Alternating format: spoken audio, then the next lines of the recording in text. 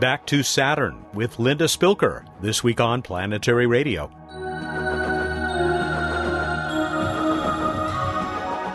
Welcome to the travel show that takes you to the final frontier. I'm Matt Kaplan of the Planetary Society. Cassini Project scientist Linda Spilker is back with more from the Queen of Planets, her moons and rings. Emily Lakdawalla was in the control room as the Philae lander died. Or did it? Bill Nye shares his admiration for this brave mission and the nations behind it. We'll also learn where some of you would go if you had warp drive, as Bruce Betts and I award prizes from the movie Interstellar. A busy show, as usual, and we'll begin it with the Planetary Society's senior editor.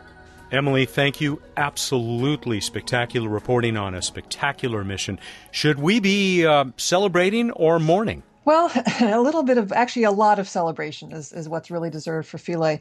Philae operated for just a few days on the surface of the comet, not the long extended mission that people had hoped for, but the plucky little robot returned pretty good-sized fraction of the data that its scientists were hoping to get, and it was just such a dramatic performance over the weekend. You were there right till the end. I was. I was one of only 3 social media people who were there right up at the end. I was actually sitting in this fishbowl type room behind the main control center at the European Space Operations Center, watching the flight director and mission manager and the other spacecraft operations engineers as they watched it was essentially a death watch on Philae. We were watching its batteries drain toward the very end.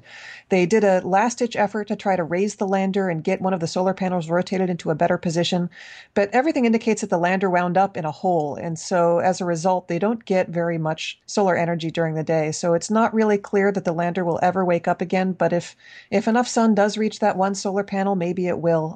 Especially, it's more likely later on in the year when the comet is getting closer to the sun, and so the solar illumination will be stronger. All right, in the meantime, I strongly recommend, as strongly as I've ever recommended that you read anything, take a look at Emily's blog at planetary.org, because it is so dramatic and so affecting as the lights literally get turned out in the control room.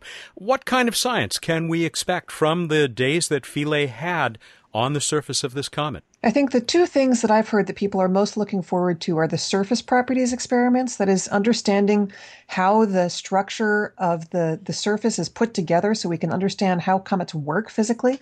And the other one is the CONSORT antenna, which ranged through the comet to the orbiter so that we can study the internal structure and layering of the comet.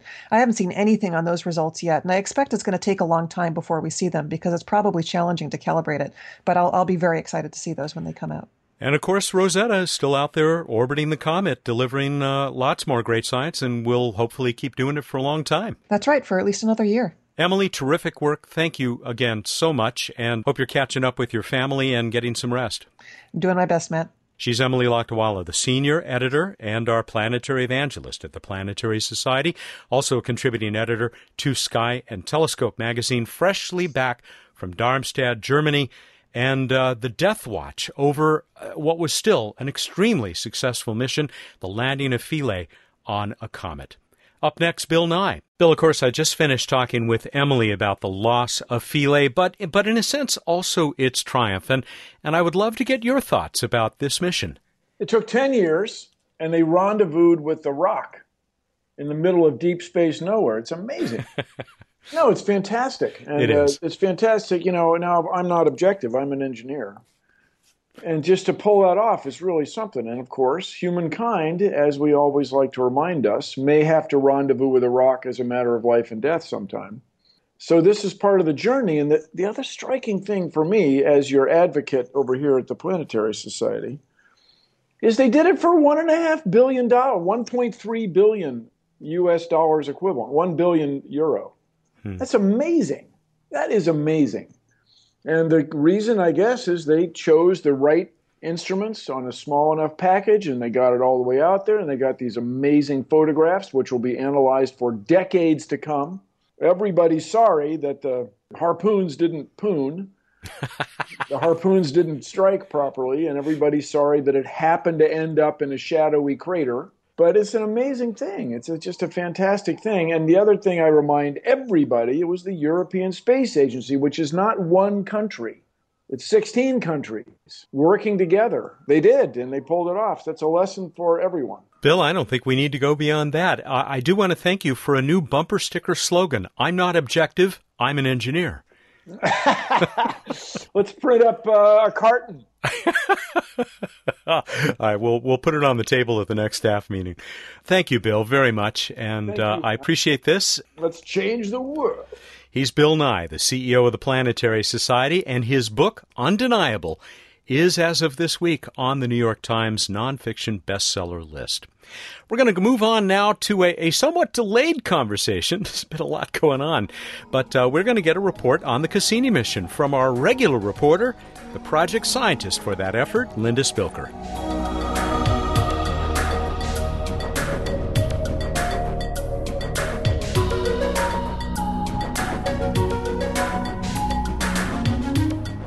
It is always a pleasure to talk with Linda Spilker. You regulars know that she has appeared on this show more than any other guest, and it's no wonder. Every time she visits, she brings amazing news from Saturn, its fantastic moons, and those beautiful rings. Perhaps the biggest news this time is that the Cassini mission won't be cut short by short-sighted budget cuts. It received the highest recommendation for continued funding right through its expected 2017 plunge into Saturn itself. Maybe by that time, Linda and her colleagues will have figured out that mysterious island on big, cloudy Titan. Right. It's a very interesting feature. It was seen first in the radar data back in July of 2013. And then this little island, it's off a little finger of land that's in the midst of Ligeia Mare. That finger appeared to disappear, whatever it is, disappeared. And then they looked again recently in August of this year, and it was back. And it was back, but it looked different this time. So we're not sure exactly what it is. It might be perhaps bubbles on the lake, a floating solid suspended just below the surface, or even something we haven't even thought of yet. So it's just very, very interesting. Ligeia Mare is a huge sea. It's about 100 square miles. It's the second largest sea on Titan. I suppose there hasn't been any further consideration of my suggestion last time that this may be a pod of cryo whales. That would be interesting. Yeah, we will add that to the list. It might also be waves, and maybe it's the whales creating the waves. Who knows? Wouldn't that be fun? Oh, man. What's happening there at the surface of Titan is not all of the news, because you're still looking into this possibility of an ocean underneath this top ocean that's made of methane and ethane. Right. We think there might be a liquid water ocean actually underneath the surface of Titan. And so that would give two moons, both Enceladus and Titan, in the Saturn system. That would possibly have liquid oceans and would join the growing list of moons in the outer solar system that might potentially be habitable. There is also a series of images, which we'll put up a link to on the show page. People can reach at planetary.org/radio, which is pretty mind-blowing. It's a cloudy day over the seas of Titan. That's right. As we're getting closer to summer at the North Pole, we're starting to see clouds form. We expected to see them a little bit sooner, given the clouds we saw basically half a Titan season ago in the south. But they're just now starting to form, and they appear to be forming over the lakes. And so that's a very interesting, weather. Seasons are changing on Titan. It takes Saturn 30 years to go around the sun a single time. So a season on Titan is actually about 7.5 years long. So we're just now coming into summer on Titan. And also, if you look at some of those images, there's this really bright point, sort of a specular reflection point. If we look in the near infrared, the sunlight actually goes all the way to the surface of Titan and is reflecting off the liquid in the lakes and seas on Titan and creating a bright spot that we can see in some of those visual and infrared mapping spectrometer images. Pretty cool. It sure is, and I highly recommend that people take a look at those images. You can actually see the clouds floating by, moving along over that sea or lake on Titan. Let's go to a different moon now. What's the news from Enceladus? Well, Enceladus, we've been studying the geysers erupting from the South Polar Tiger Stripes, and actually have had about 7 years of data now to try and count and see how many individual geysers are going off on Enceladus. And a paper was recently published that there's 101 separate geysers going off that we've been able to monitor. Their brightness changes with Enceladus's position in its orbit. They're brightest out at the apoaps, or furthest distance in Enceladus's orbit from Saturn, and they get a little bit dimmer as they go closer in. But 101 geysers, that's a lot of activity going on Enceladus. Yeah, it's got Yellowstone beat. Are these fairly stable, or do new ones appear and old ones stop being active? I think we've seen a couple of them turn on and off, but pretty much, especially the larger ones, appear to be continuously active. The biggest geysers are associated with the hottest regions in these tiger stripes. There's like little pinholes basically almost in the tiger stripes, and this emission is coming out. The geysers are coming out. They're very, very narrow, the region from which this emission is coming. How about yet another moon where you may have found another hidden ocean underneath the surface of that body? And I can never remember, is it pronounced Mimas or Mimas? I tend to pronounce it Mimas. I think either one is correct. Either pronunciation is correct. Yeah, that's another moon. It's about the size of Enceladus. It's closer to Saturn than Enceladus is. And if we look at just its surface, it's just heavily cratered and appears very ancient. And Mimas is in an orbit that's slightly elliptically shaped, and so it actually wobbles back and forth a little bit. It keeps one side pointed towards Saturn, but very much like our moon, it librates or tends to move from side to side as it goes about its orbit. And using the images, the imaging team did a very careful study, and it turns out that the amount that it librates is about a factor of 2 more than it should be if Mimas were just a solid body all the way through. And so they have a couple of very interesting ideas for what might be causing this additional wobble or libration. And one of those is perhaps there's a liquid water ocean underneath Mimas's crust. So that's one possibility. The second one is that maybe Mimas has a core that instead of being round is actually more football shaped. And perhaps this very unusually shaped core is the source of causing this libration, this wobble back and forth. And we're going to, of course, continue to take more data, more images with Cassini, and to study this problem even further. But very interesting, this tiny ancient world that might have an ocean underneath. More with the Cassini mission's Linda Spilker is a minute away. This is Planetary Radio.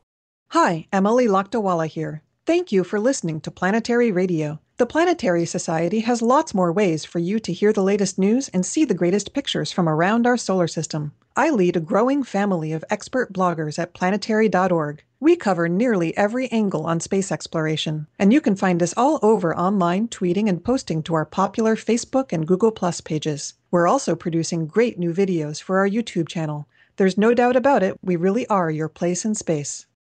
Random Space Fact! Nothing new about that for you, Planetary Radio fans, right?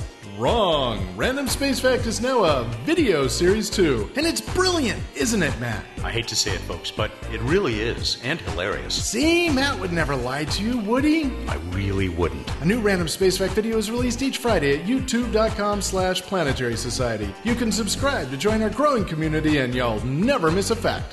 Can I go back to my radio now? Welcome back to Planetary Radio. I'm Matt Kaplan with more of our most frequent guest, Cassini project scientist Linda Spilker. Linda joined the Cassini mission in 1988, 9 years before its launch. She has served as head scientist for the last 5.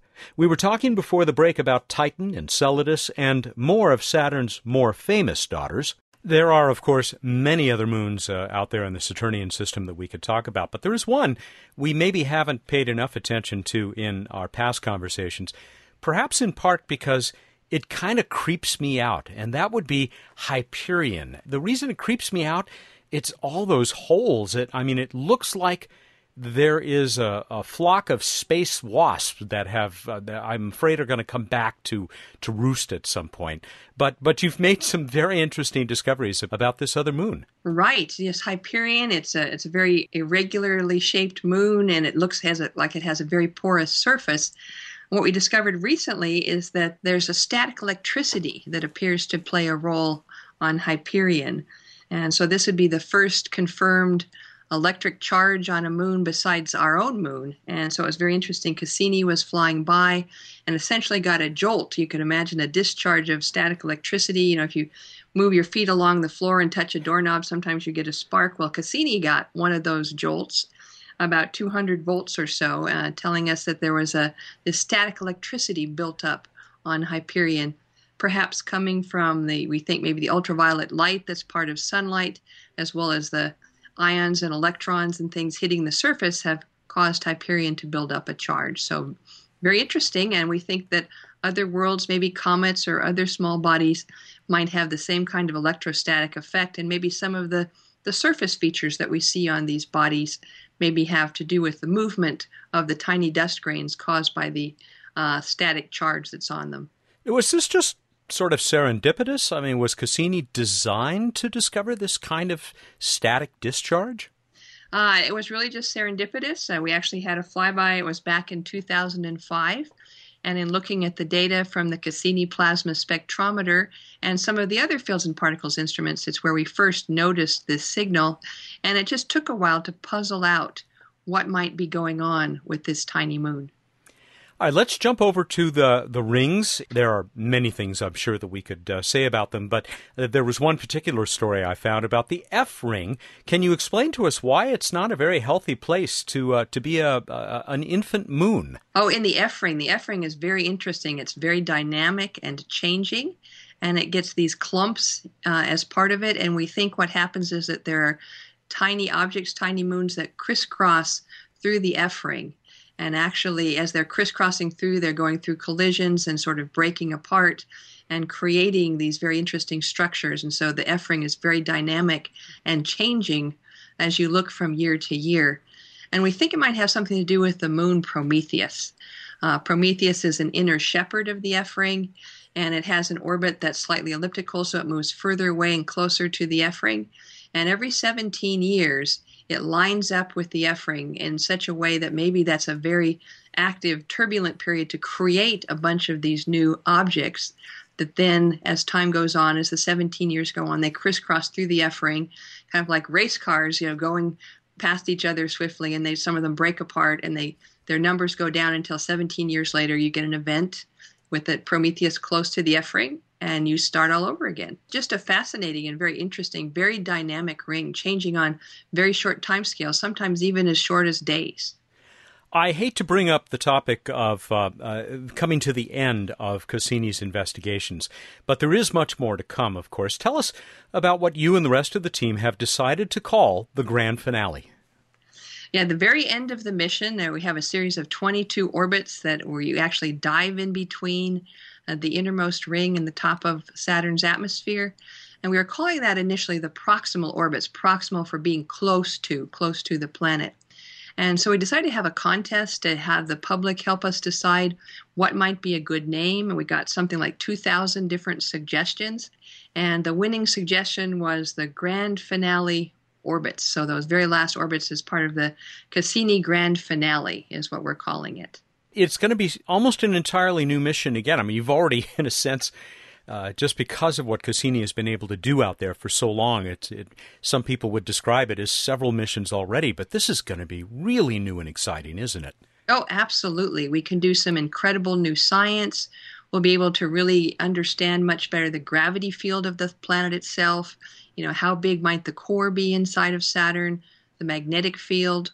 We'll get the mass of the rings for the very first time, and there's huge uncertainties, about 100% uncertainty in the mass of the rings, plus just be flying through a place that no spacecraft has ever flown through before, and it'll be a chance to directly measure the composition of the ring particles, directly measure the composition of the very topmost piece of Saturn's atmosphere, and just really a very exciting time with a lot of new science and surprises. I'm sure there will be surprises, things we haven't anticipated or even thought about until we get there and start performing those orbits. And Linda, I'm especially pleased to be able to say that this mission will not end before its time just for lack of money. At least that's how things are looking now.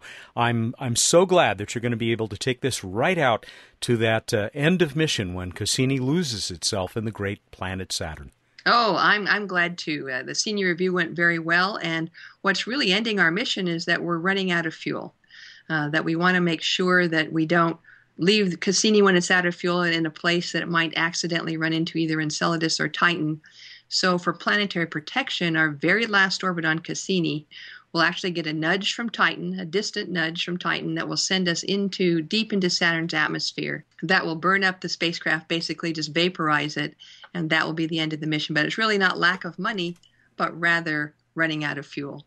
And there's not much you can do about that. There are no gas stations out there. Right.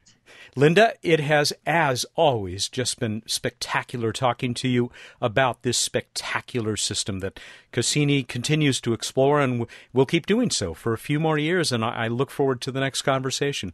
I do too, Matt. She is the project scientist for Cassini, a mission that she has been part of since long before it set out for that giant ringed planet, Saturn, and its fascinating moons and rings. And we do check in with her pretty regularly here on Planetary Radio. Let's check in with somebody that we talk to every week, and that'll be Bruce Betts for What's Up.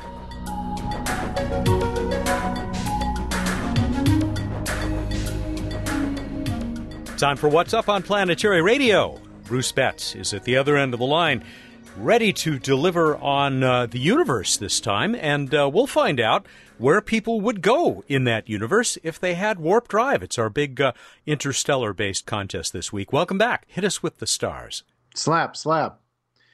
I'm going to stick with planets. Mars, up in the evening sky in the southwest, looking reddish on November 25th, makes a lovely pairing with the crescent moon. Again, low in the southwest in the early evening. Jupiter, up in the middle of the night in the east, and high overhead in the south in the pre-dawn, looking very bright. On to this week in space history. The first ISS module, Zarya, was launched this week in 1998. And going farther back, 1969, Apollo 12 made the second human landing on the moon. ISS first module, 1998, 16 years ago. Oh, my goodness. Yeah, they've been going for a while. On to Random Space Fact. Sort of an older Scooby there. I just have to say, with the wonderful Rosetta landing, all the excitement, the Philae landing, lander of Rosetta, I started doing some weird calculations to come up with a truly random space fact, and I at least having to do with Philae, and I think I did. The mass of the Rosetta Philae lander compared to the comet it landed on is about the mass of an ant compared to a fully loaded 747-400. I love it. I get so happy when the numbers work out so nicely. I'm going to award you a Planetary Radio t-shirt. Yes! Oh, it's like a dream come true. All right, we'll move on to so we can award other people planetary. No, award them things. If you had warp drive, where in the universe would you go, and why would you go there? Looking for funniest or most awe-inspiring, or whatever we were in the mood for. Tell us, Matt. Tell us about the entries that you and I have both carefully reviewed. We had many, many, many. Thank you to all of you who entered this special contest. We cannot read all of them. I do have a few runners-up. How's that? We had 4 from the same address. 3 of them appear to be 2 brothers and a sister. Levi, who's 11, Benjamin, who's 13, and their little sister, I'm guessing Emily, who is 8 years old. They all had great entries for us. And from the same address, we got from Charlie, I'm 10 years old, I would travel to the galaxy that Star Wars is in. You know, it is a galaxy far, far away.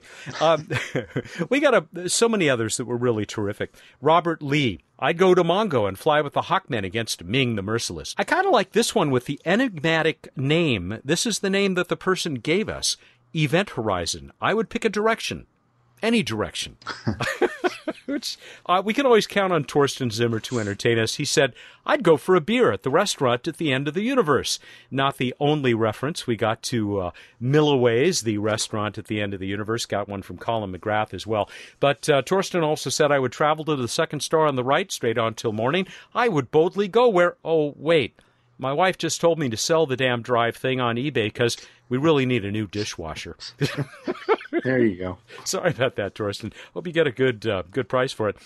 Charlie Harris said he'd head for the Great Attractor in the Hydra Centaurus supercluster to prove once and for all that the supposed gravitational anomaly is really just Matthew McConaughey reaching through the fabric of space-time to hold my hand.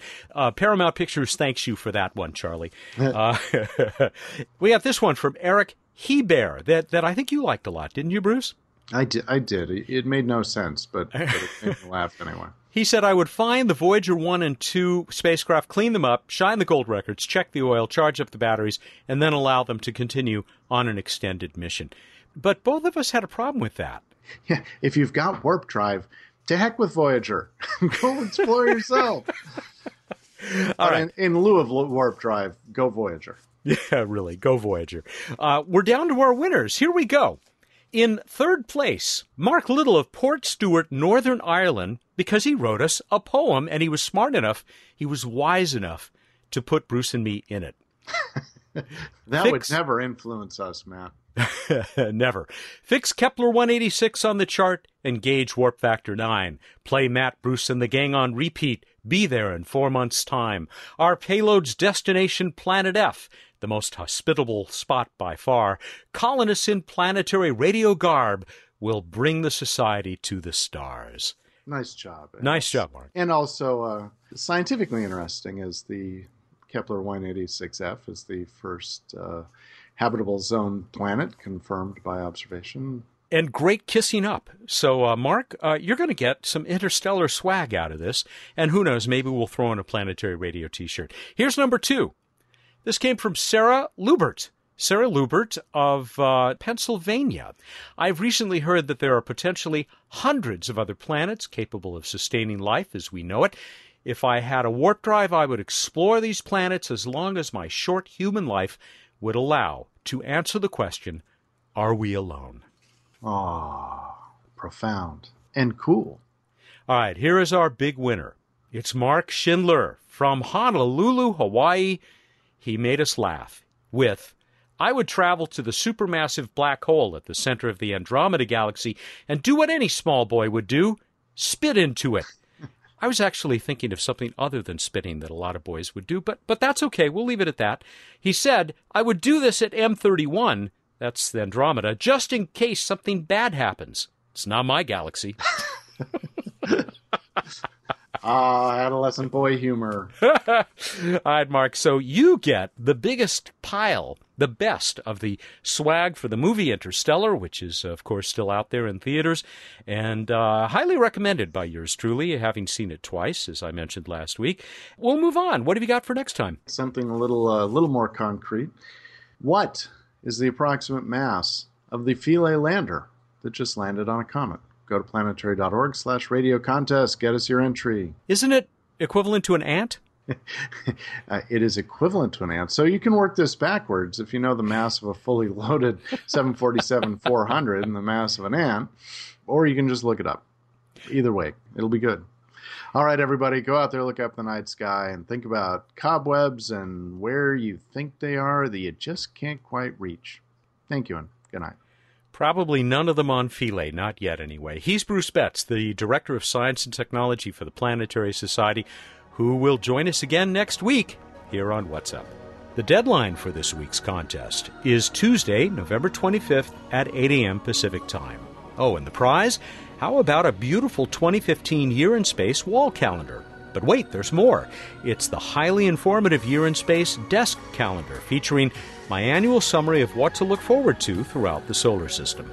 Planetary Radio is produced by the Planetary Society in Pasadena, California, and is made possible by the members of the Society. Clear skies.